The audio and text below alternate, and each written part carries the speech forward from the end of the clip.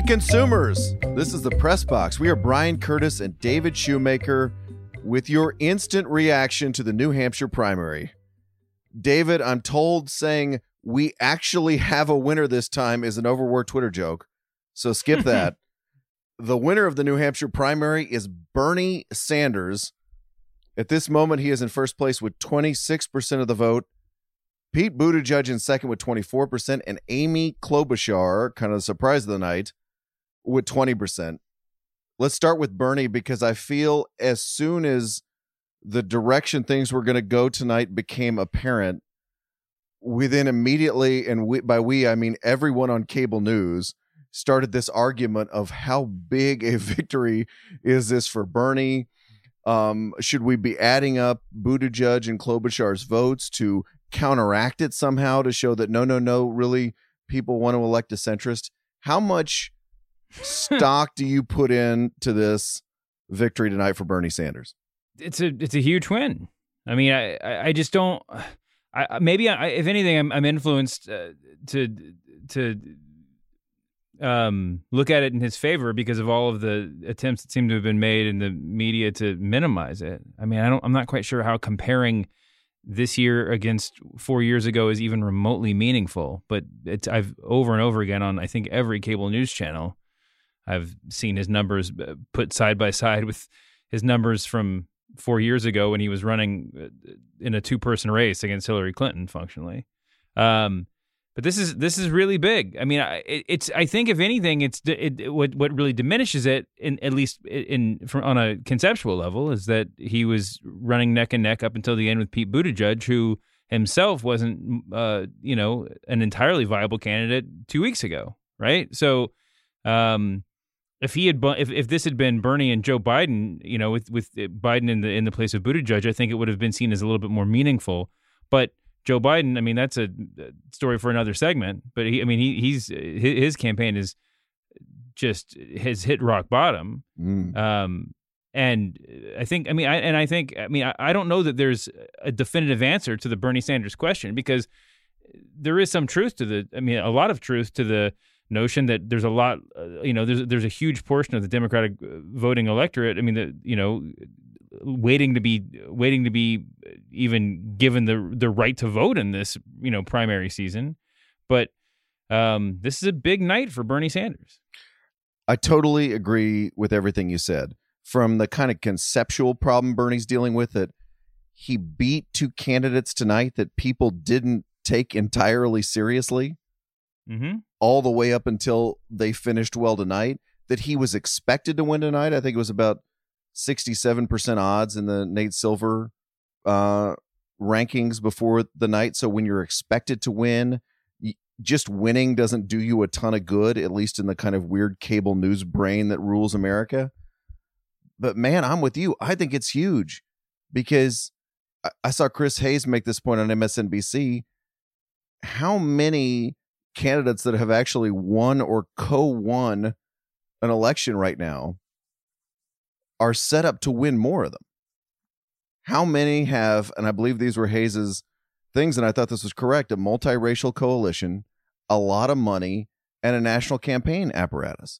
It's basically Bernie Sanders right now. So, and the idea is like he co-won Iowa last week, right? He wins New Hampshire tonight. He could win Nevada in 11 days. Even if he takes the L in South Carolina, he's set up to do very well in states like California on Super Tuesday. He raised $27 million in January, beating every candidate in the field. Man, if that is somehow secretly a losing hand going forward, I'll take it. I'll take it. I'm not saying Bernie's going to win the nomination, but he is by far in the strongest position to win it after tonight. I agree. Chris Matthews was on TV tonight, and you'll forgive me, I feel like I've watched more of across the cable network spectrum. I've watched more MSNBC than normal over the past couple of weeks, because it's been sort of incredible to watch the sort of more moderate liberals on the network kind of come to grips with the phenomenon of Bernie Sanders, or the sort of reality of Bernie Sanders. Chris Matthews, whose entire opinion of Bernie Sanders could be sort of summarized in just like a performative eye roll, trotted out the old Nixonism tonight, which is whenever you hear about the anybody but X movement, vote on X. And, that was obviously true of Trump 4 years ago. Mm-hmm. Yeah. It was true of Trump 4 years ago, obviously. And now it feels like it's becoming true of Bernie Sanders. I mean, and you really, to stay on the MSNBC tip for one more second, you really need to look no further than the sort of the Morning Joe cast kind of trying Pete Buttigieg on for size for the first time, and listen, there's no question about about the significance of the amount of money that Michael Bloomberg has spent. It's a lot, and it's meaningful in a lot of different ways, but the seriousness with his people are addressing his campaign on MSNBC and other networks, I think, is a direct reflection of the kind of anxiety about Bernie Sanders. It is absolutely a reflection of that. And also is this tortured math where we're trying to add up other candidates' totals and say, well, see, those are bigger than Bernie Sanders' total. Yeah. That is not how these things work. If you want to divine the kind of general will of the Democratic primary electorate, you go right ahead. We saw this with Trump 4 years ago. That's not how these things work. And you don't get to add it up after the fact and say, well, Bernie really didn't win. He did win. He really won. The media freakout is going to be wild. Oh, I love this tweet from Will Menaker. It was actually before tonight. It said the two paths laid out for the liberal media if Sanders wins on Tuesday are already being prepped. The Matthew Iglesias knee bend, he's just like me or any other regular Democrat and won't be so bad. And the Chris Matthews full red bait meltdown. This is very, very good. I'm not sure we got to either of those tonight. And the narrowness of his victory, right, means that he is not the presumptive nominee. And you will not see people, I don't think you'll see a ton of Bernie skeptics jumping on board after tonight. Mm-hmm. But he won. He won. He was expected to win, and he won. He co-won the first primary at the very least, or the first caucus, because I'm still not sure we know what happened. And he outright won the second one. He's got a really good chance to win the third one. And show me the list of candidates who've done that and then not won the Democratic nomination or any nomination. It's not many, man. It's not many. Also, by the way, I don't know how much of that debate you watched on Friday, but aren't you convinced Democrats were still attacking the wrong guy? Like, I turned on that debate and Amy Klobuchar was going right at Buttigieg. Now, I know they're sharing the same kind of Midwest centrist nice person lane, but it was almost so much fire was on Buttigieg. Elizabeth Warren wasn't attacking anybody. And then Joe Biden dropped that ad, that web ad this week that was just all about Pete Buttigieg putting up Christmas lights in South Bend, Indiana or something. And you're like, the other guy is in first place, right? Yeah. You need to tear him down before you do all this. And that reminded me of the Republicans 4 years ago, too. Exactly what I was just thinking of. It's that whole, it's the Ted Cruz philosophy of like, I'm just going to wait till it's me and Trump and then I'm going to squash Trump, right? Or I'm going to put my, and what do you say? I'm going to put my arms around him until the end or whatever. And then at that point, just the freight train's running out of control. Yeah. Or Chris Christie taking out Marco Rubio. And it turned out Marco Rubio wasn't the issue. Marco Rubio was going to win anything anyway. Yeah. It's, it is kind of stunning that we started off, not started off, but it was only less than a month ago, a couple weeks ago, when you posed the question as to whether or not the Democrats, the more moderate Democrats had misaimed their fire at Elizabeth Warren for so long, thinking that Bernie kind of didn't stand a chance, and then opened up the door for Bernie just to steamroll. It's really hard to look at what's gone on tonight and see the race as anything other than that so far. Let's talk about Pete Buttigieg, because he also had a big night tonight. By the way, in the annals of political chutzpah, he comes out on stage tonight when it's pretty clear Bernie is going to win, but before the race had actually been called. Mm-hmm. So he didn't actually have to concede. He merely congratulated Bernie on his, quote, strong showing. Yeah. And then, chutzpah upon chutzpah, he grouped Amy Klobuchar in with all the big losers of the night. And there were some other great candidates tonight, including Amy Klobuchar and Joe Biden. It's like, whoa, whoa, whoa. Those things don't have anything to do with each other. Do not accuse Pete Buttigieg of not knowing how to play the game. The delegates he's going to get, David, look pretty much the same, according to predictions. Sanders is going to pull 9. Pete Buttigieg is going to pull 9. So how do we interpret this showing by Mayor Pete? I mean, you got to say it's impressive, right? I mean, coming from where he's been in the polls in New Hampshire, at least, and building off of his big Iowa win, which was certainly constructed. I mean, with all the nonsense that went on in the vote count there, it could have been dampened more than it was. Yeah, I mean, listen, he's done a really good job, and I am interested to see where we go from here. I mean, he does have you mentioned, who besides Bernie Sanders was set up to win, and that obviously is that argument was made, not coincidentally, by the Warren campaign before the vote counting even started today, in a semi-deliberately posted medium post, where they kind of made the argument that, by Super Tuesday, there was only going to be a couple, 3 candidates that mattered. Her, of course, being one of them, Bernie Sanders being another. When Pete Buttigieg has a ground game in Nevada, what that's going to actually, how that's actually going to translate into votes, who knows? And obviously, the bigger question for Buttigieg is, as people have said a million times over, is how well he's going to turn out, and or how well he's going to do in the African American vote, the Hispanic vote.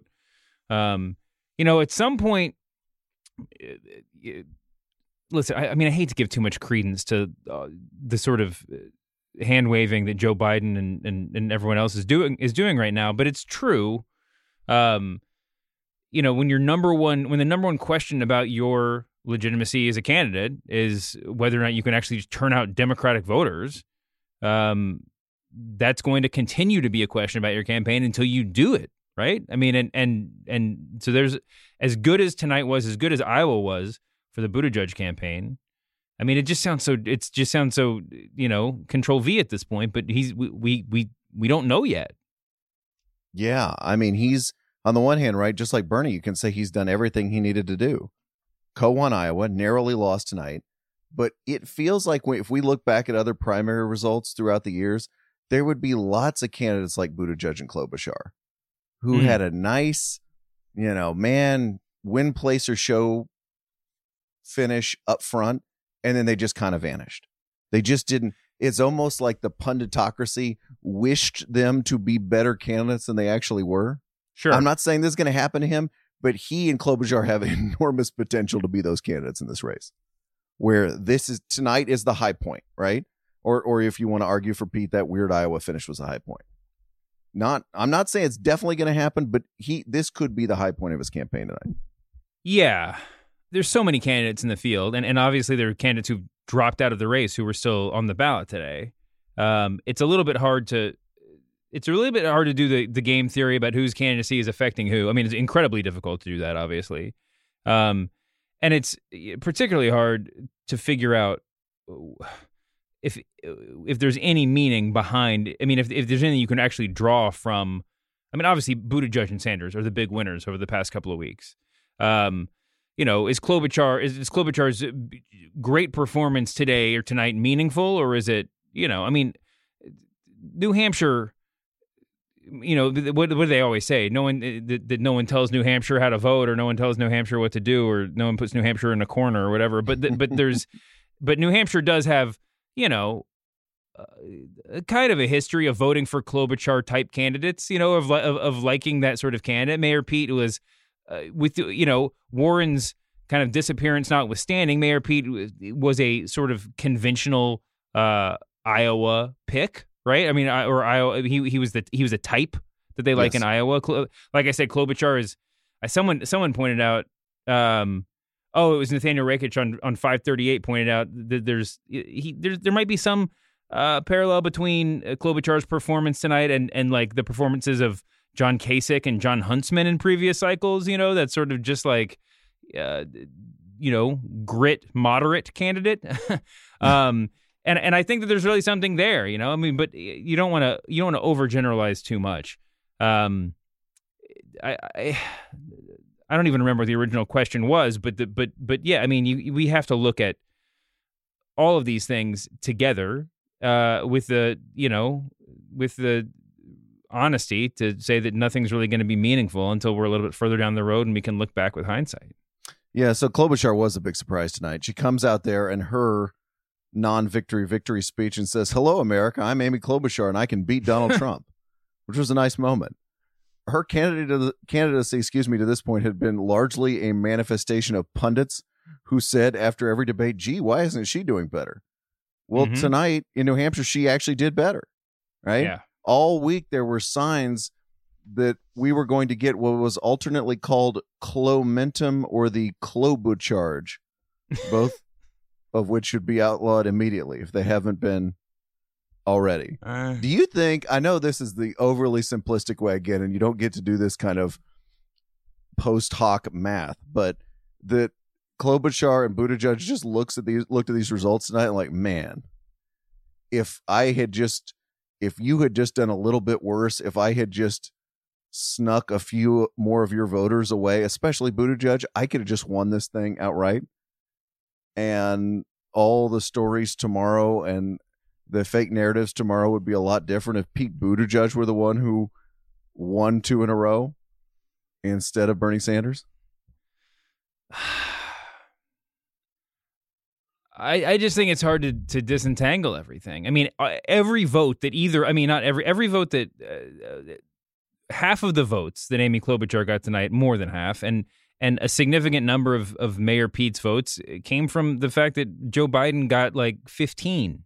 You know, I mean, it's like David is not saying the percentage. That's the total number of votes Joe Biden got in New Hampshire tonight. I mean, I've seen so many people put the percentages side by side of like, here's where these votes went. Elizabeth Warren's votes clearly didn't go straight into Bernie Sanders' back pocket.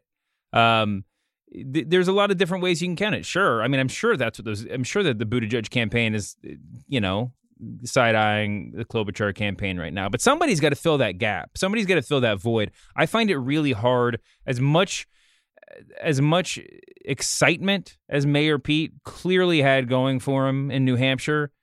I find it hard to imagine that, even if it were a 2-person race, he would have performed that much better. But maybe, I mean, it's I don't know. I mean, there was a point during somebody was speaking, one of the pro Mayor Pete voices was speaking at the rally tonight and compared him outwardly to President Obama. And I mean, I guess your mileage may vary on that, but it just feels like the campaign is sort of insisting upon itself, and that's worked to a certain extent. It's worked incredibly well, but I just don't. I find it hard to imagine, like I said, if Klobuchar didn't exist, that Mayor Pete would have suddenly jumped up 10 points. Yeah, and I don't want to diminish Klobuchar's achievement, because she was, again, a candidate who existed mostly as kind of a notion of everything, of pundits and everyone else. And then she has that really good debate on Friday night where she had her best performance. You and I have said multiple times in this podcast that she's gotten better at running for president as this campaign has gone along. That was by far her best debate on Friday. And she showed off all the reasons people would want to vote for her. Her speech tonight was fantastic, I thought. Hitting not only that, very stagey but effective opening line, but getting into her family, getting into being a mom, getting into her daughter and her dad and her grandparents. And, she has a very, just like Elizabeth Warren, who sort of, I think, was better at running for president earlier in the campaign. She has a very, very compelling pitch. And tonight was the first time it really translated. I mean, I think that Klobuchar probably benefited from Elizabeth Warren's tumble. And not just in vote count. I think specifically it's, there's kind of two places that you want to be in a presidential race, especially at this stage. It's that you want to be, the front runner or one of a very small group of front runners, or you want to be a dark horse. And Elizabeth Warren, whether or not it was, I'm sure there's some sports metaphor. Maybe she excelled too early. She peaked. She peaked too early. That's what I'm trying to say. She peaked too soon. But or whether it's just a product of a million other little things. But but certainly Amy Klobuchar benefited from being relatively unknown at the beginning of the last debate, right? I mean, she had the ability to sort of come from behind and be an exciting new idea of a candidate, as you said. Yeah, I think she benefited for that the whole election. Just again, Democratic voters wanting to turn the page. We don't want Barack Obama's vice president, right? We don't want all these familiar people. We want somebody new. And as somebody said on cable news tonight, she was new, but she was also really experienced. Mm-hmm. And that's the case she's tried to make for a long time. And it wasn't until tonight it worked. Let's talk about the candidates, David, who finished in the equivalent of the NBA lottery tonight. First, Elizabeth Warren, sitting at 9% of the vote as we speak in a state that neighbors her home state of Massachusetts. There were a bunch of pieces this week. I read the ones by Alex Thompson in Politico and Matt Flegenheimer in the New York Times about how Elizabeth Warren has refused to change tactics at all. She is on the exact same script, or had been, since before people started voting. I love the way Flegenheimer put it. He says she's self-branded as a fighter in a policy context, but less often in a political one. Meaning she's going to fight for you, Joe and Jane Sixpack, but she is not going to fight with Pete Buttigieg. I'm a fighter, but I'm not going to draw distinctions with the other candidates. Well, until today, as you point out, because this memo got out with her campaign taking shots at all the other candidates. Sure. While they weren't going to hold up over the long haul. She said tonight, I believe in her victory speech, harsh tactics might work if you're willing to burn down the party, which is a subtweet of Bernie Sanders and probably somebody else. So on election day, she decided to change tactics. But again, on Friday night, when she had a big chance to show everybody what her closing message was, she didn't try to draw any contrast. What do you make of that? Everything that you said is sort of a piece in my mind. I think, well, I'll take the end first. I mean, her talk about not burning down the party in her concession speech was such that I texted you to ask if she was conceding, if she was dropping out of the race. I mean, it was just so over the top. But looking at it now, maybe that's just, she's like, the campaign made the decision to turn the page really dramatically. So we're talking about this new Elizabeth Warren tomorrow and not her performance in the race. Prior to that, I mean, the Medium post that you mentioned that I previously discussed, that to me is not. I mean, that to me is actually the kind of attack that Elizabeth Warren and her campaign can do well. It's like it's a white paper attack, right? I mean, she's not good at going after people. And I mean, it's not that she's bad at going after people in debates, but it clearly does not reflect well upon her campaign. I mean, that wasn't when she went after the Buttigieg for the wine caves, when she went after Bernie Sanders, called him a liar, or asked if he called her a liar in the debate about whether or not he thought there could be a woman president. Though, I mean, whether or not that dropped her poll numbers, that certainly coincided with the plummeting of her polling numbers and subsequently her performances in Iowa and New Hampshire. I don't think that. I'm not sure that reflects positively on her as a candidate, at least especially as a candidate who's going to have to go toe-to-toe with Donald Trump. But I think that maybe what we saw in the last debate was her realization that that's not the candidate she was going to be. It's not the candidate that's not the way she's going to win. And who knows if this Medium post today is going to be effective, but certainly it's more of a piece with that version of Elizabeth Warren than, making wine cave snark. Well, if you're going to do the white paper thing, maybe do it a few days before the primary instead of the day of, where it's a signal that we know we're going to get blown out. Mm-hmm.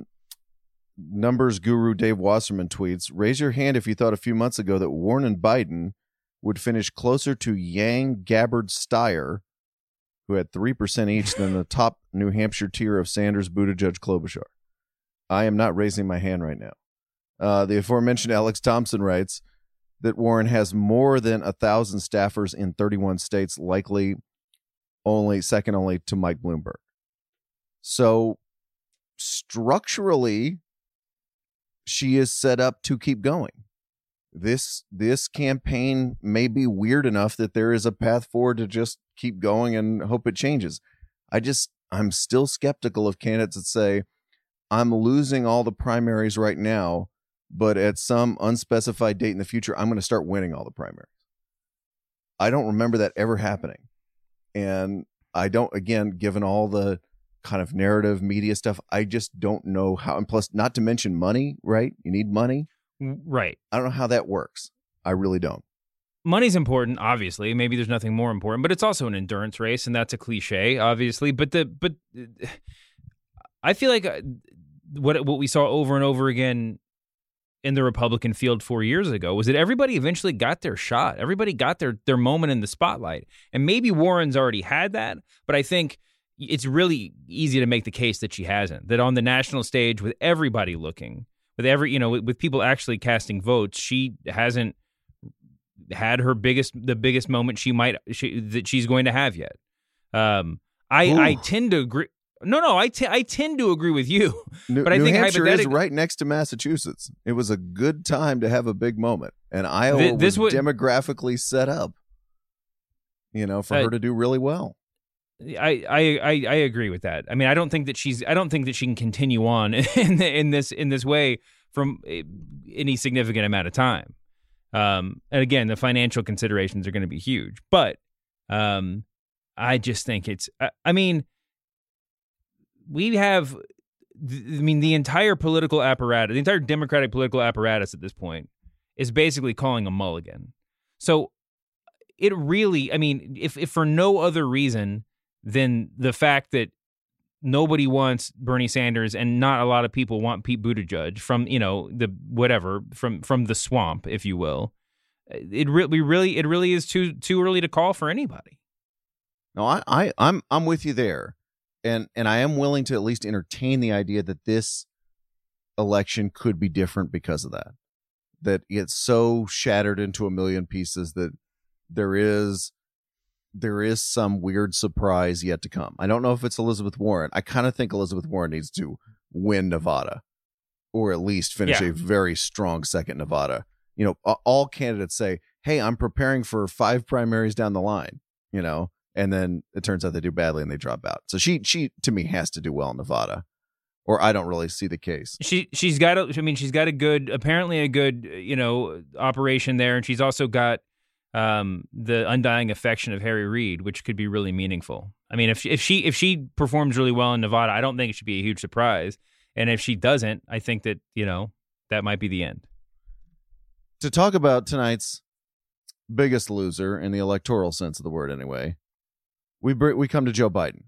He acted like a loser all week. He basically conceded defeat after the New Hampshire debate on Friday.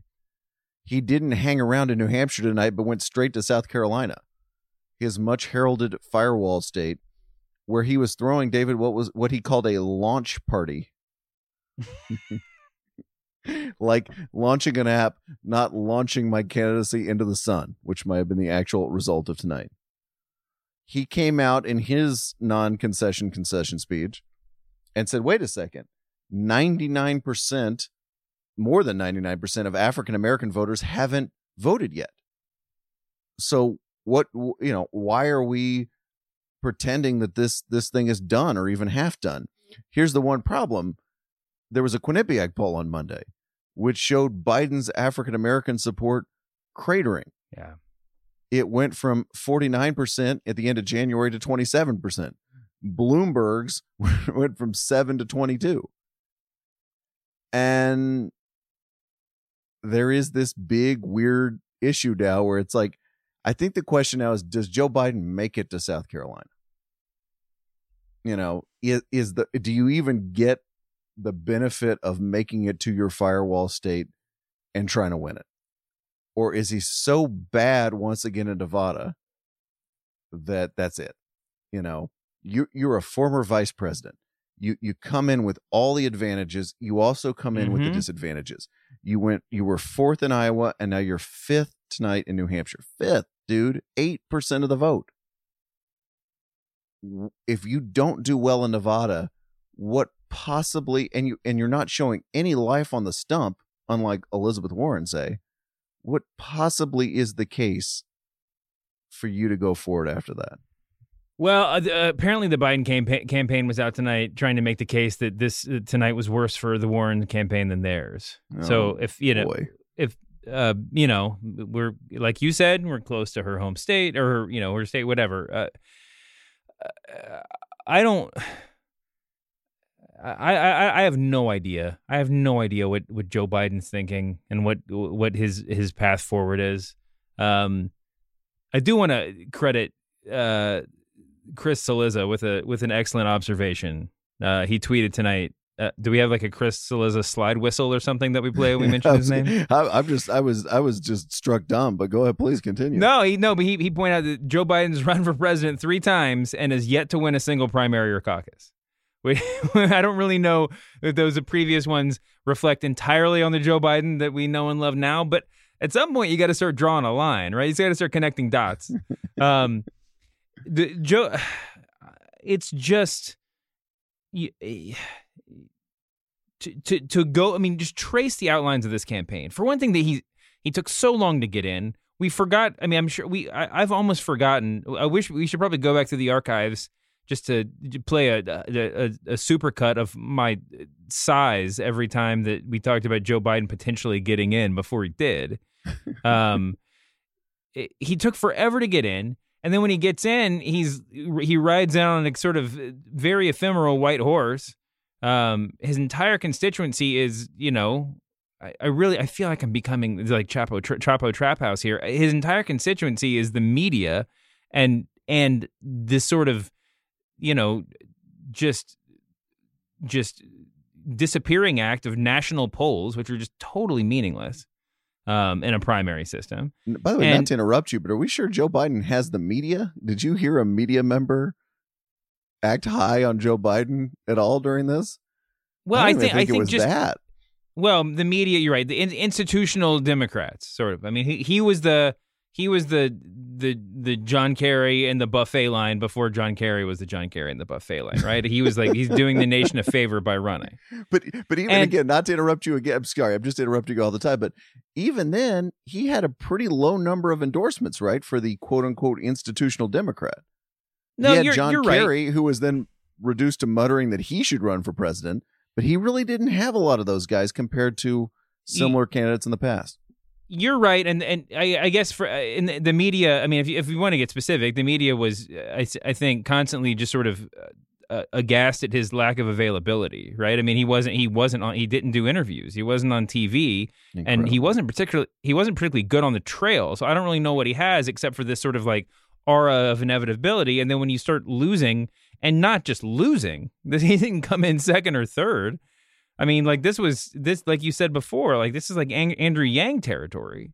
He got crushed. And now not only is he just like, he's not pointing towards some bright future, right? This isn't like the audacity of hope. This is like, he's almost working the refs at this point, right? It's not just like I am the one who can beat Donald Trump. He's like, no. But if we like recount the ballots, or if we go look over there in that box that nobody's counted, I mean, the case that he's making is correct. Like, we need more. We need to hear from many, many more voters and a much broader swath of them. But it just is such a diminished argument from the one he started with.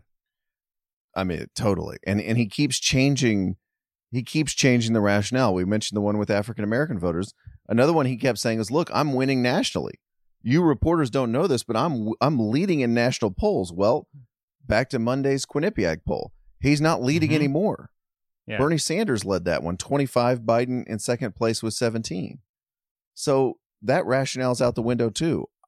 David Diane, by the way, just to top your Chris Cillizza nugget, says Joe Biden has never finished higher than 4th in any primary or caucus in 32 years of running for president. Not one.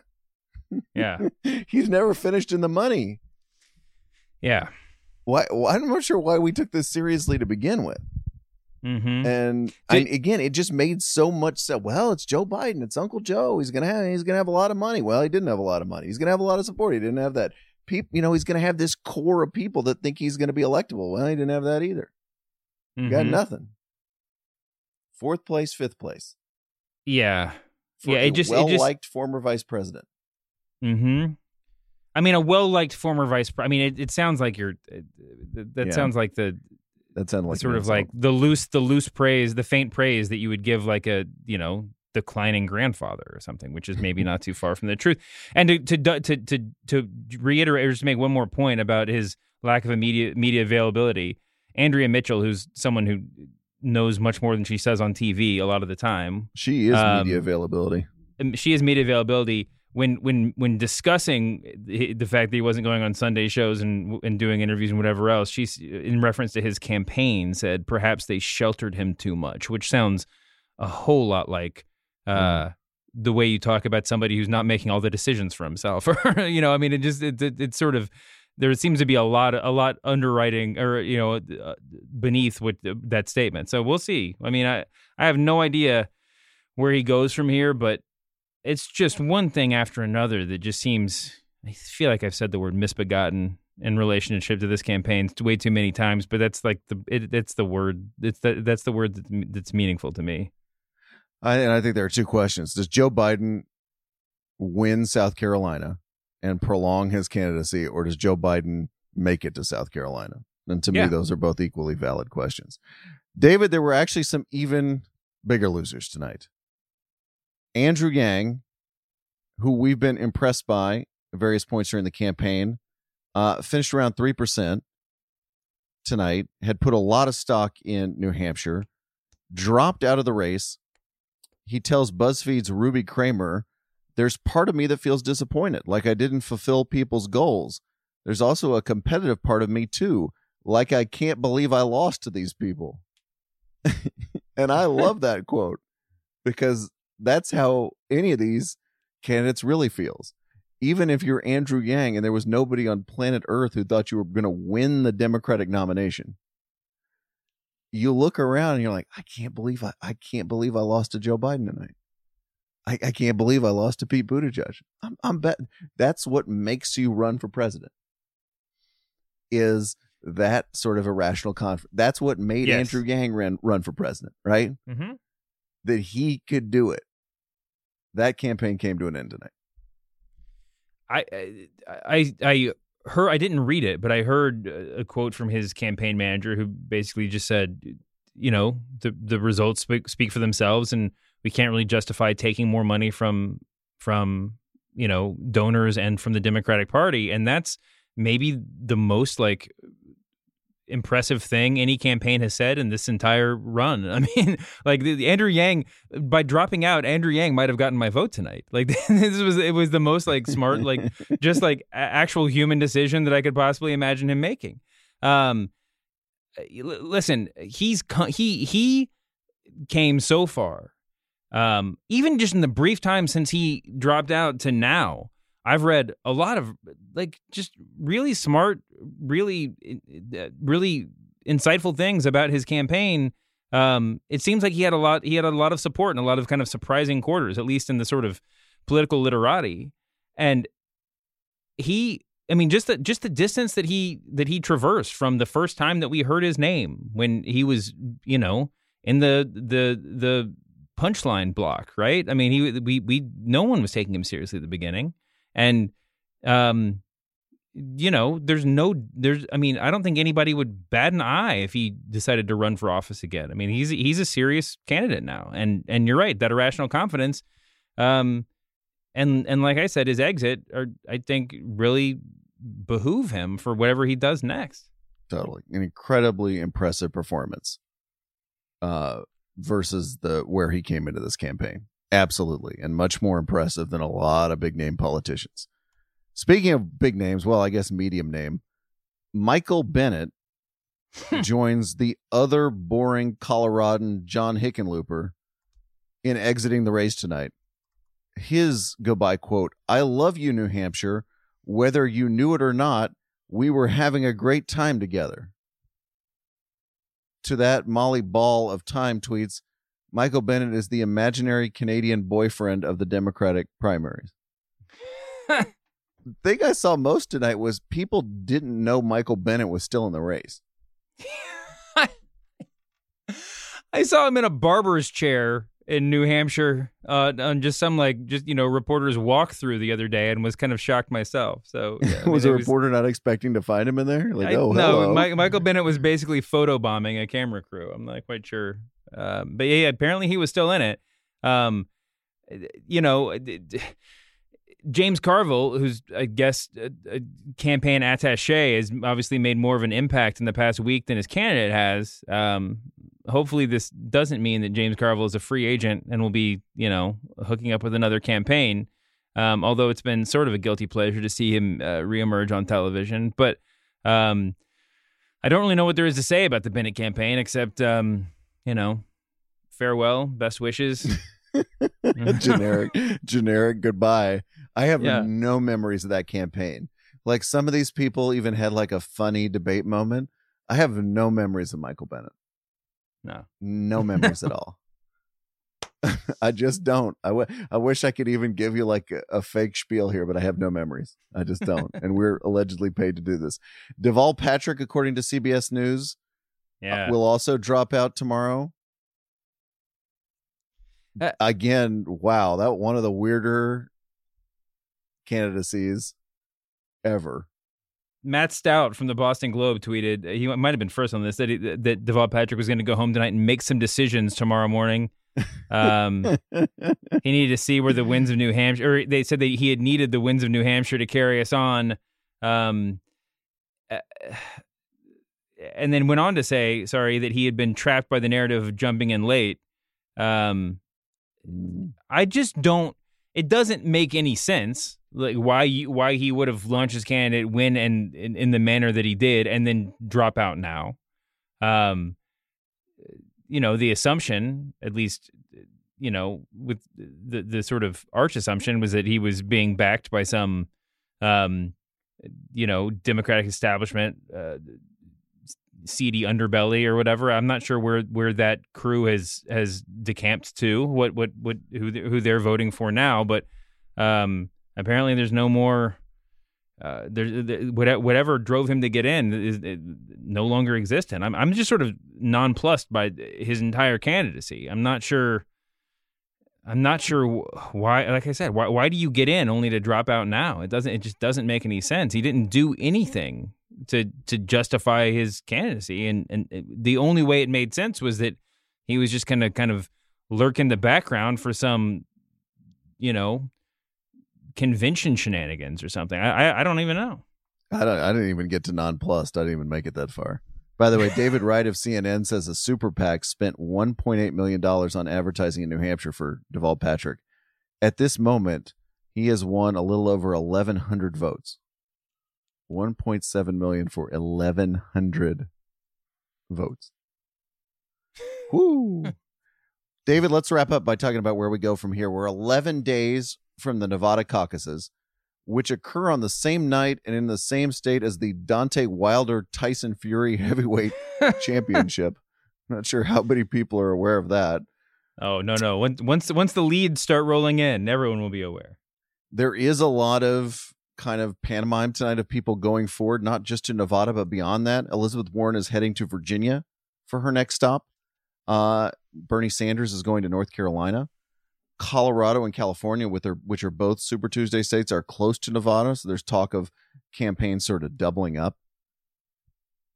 I'm sort of with you that I understand with the media that we're supposed to hate uncertainty. We're supposed to want this to wrap up as quickly as possible. Mm-hmm.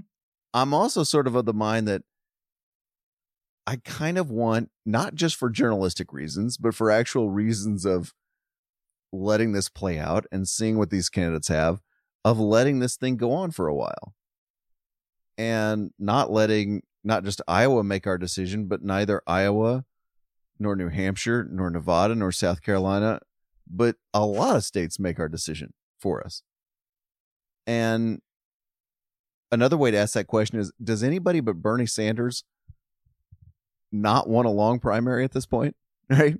If you're Bernie, you just want to win a couple, win big on Super Tuesday, and shut this thing down. Right? Right. Everybody else wants a long primary. Mm-hmm. And I kind of think we're probably going to get it now. Well, minus a giant Bernie showing, which is certainly in the realm of possibility. I think it has to be a really giant showing. You know, I was thinking about the word lane has been used a whole lot in this primary season, and particularly of late, whether or not clearing lanes would help certain candidates. If there was, only one moderate candidate and only one, liberal candidate, if the outcome would look different. I think that there might be some truth to that on the moderate side. Certainly Biden's path. Biden would have had a much better showing if it was only him and Bernie Sanders. Or you could make that case probably about Buttigieg, about maybe Klobuchar too. I'm a little bit less certain about that on Bernie Sanders' side, because I think that he's actually, the fact that he and Elizabeth Warren stood side by side in the center of every debate stage, making similar arguments, I think really did a lot to legitimize both of them, Bernie Sanders in particular, who had been tarred as this sort of ultra lefty outside of common sense sort of thinker, right? The fact that, he might be ahead of where he is in the polls, in national polls, right now, if it weren't for Elizabeth Warren's existence. But if she weren't there on the stage next to him, he would look like an outsider. He'd look like a loon, And I think that to a certain extent, as much as he would like to clear the field, he probably benefits from her staying in the race for as long as possible until, he actually has enough delegates to call it a night.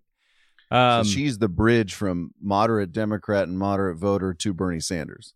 Well, I think that that's certainly true, but I think more significantly, it's just it just makes his arguments have more weight when there's two people making them and two people dissenting or three people dissenting, and it's not just five people tisk-tisking the idiocy of universal health care while he's standing there just shrugging, just trying to argue against all of them.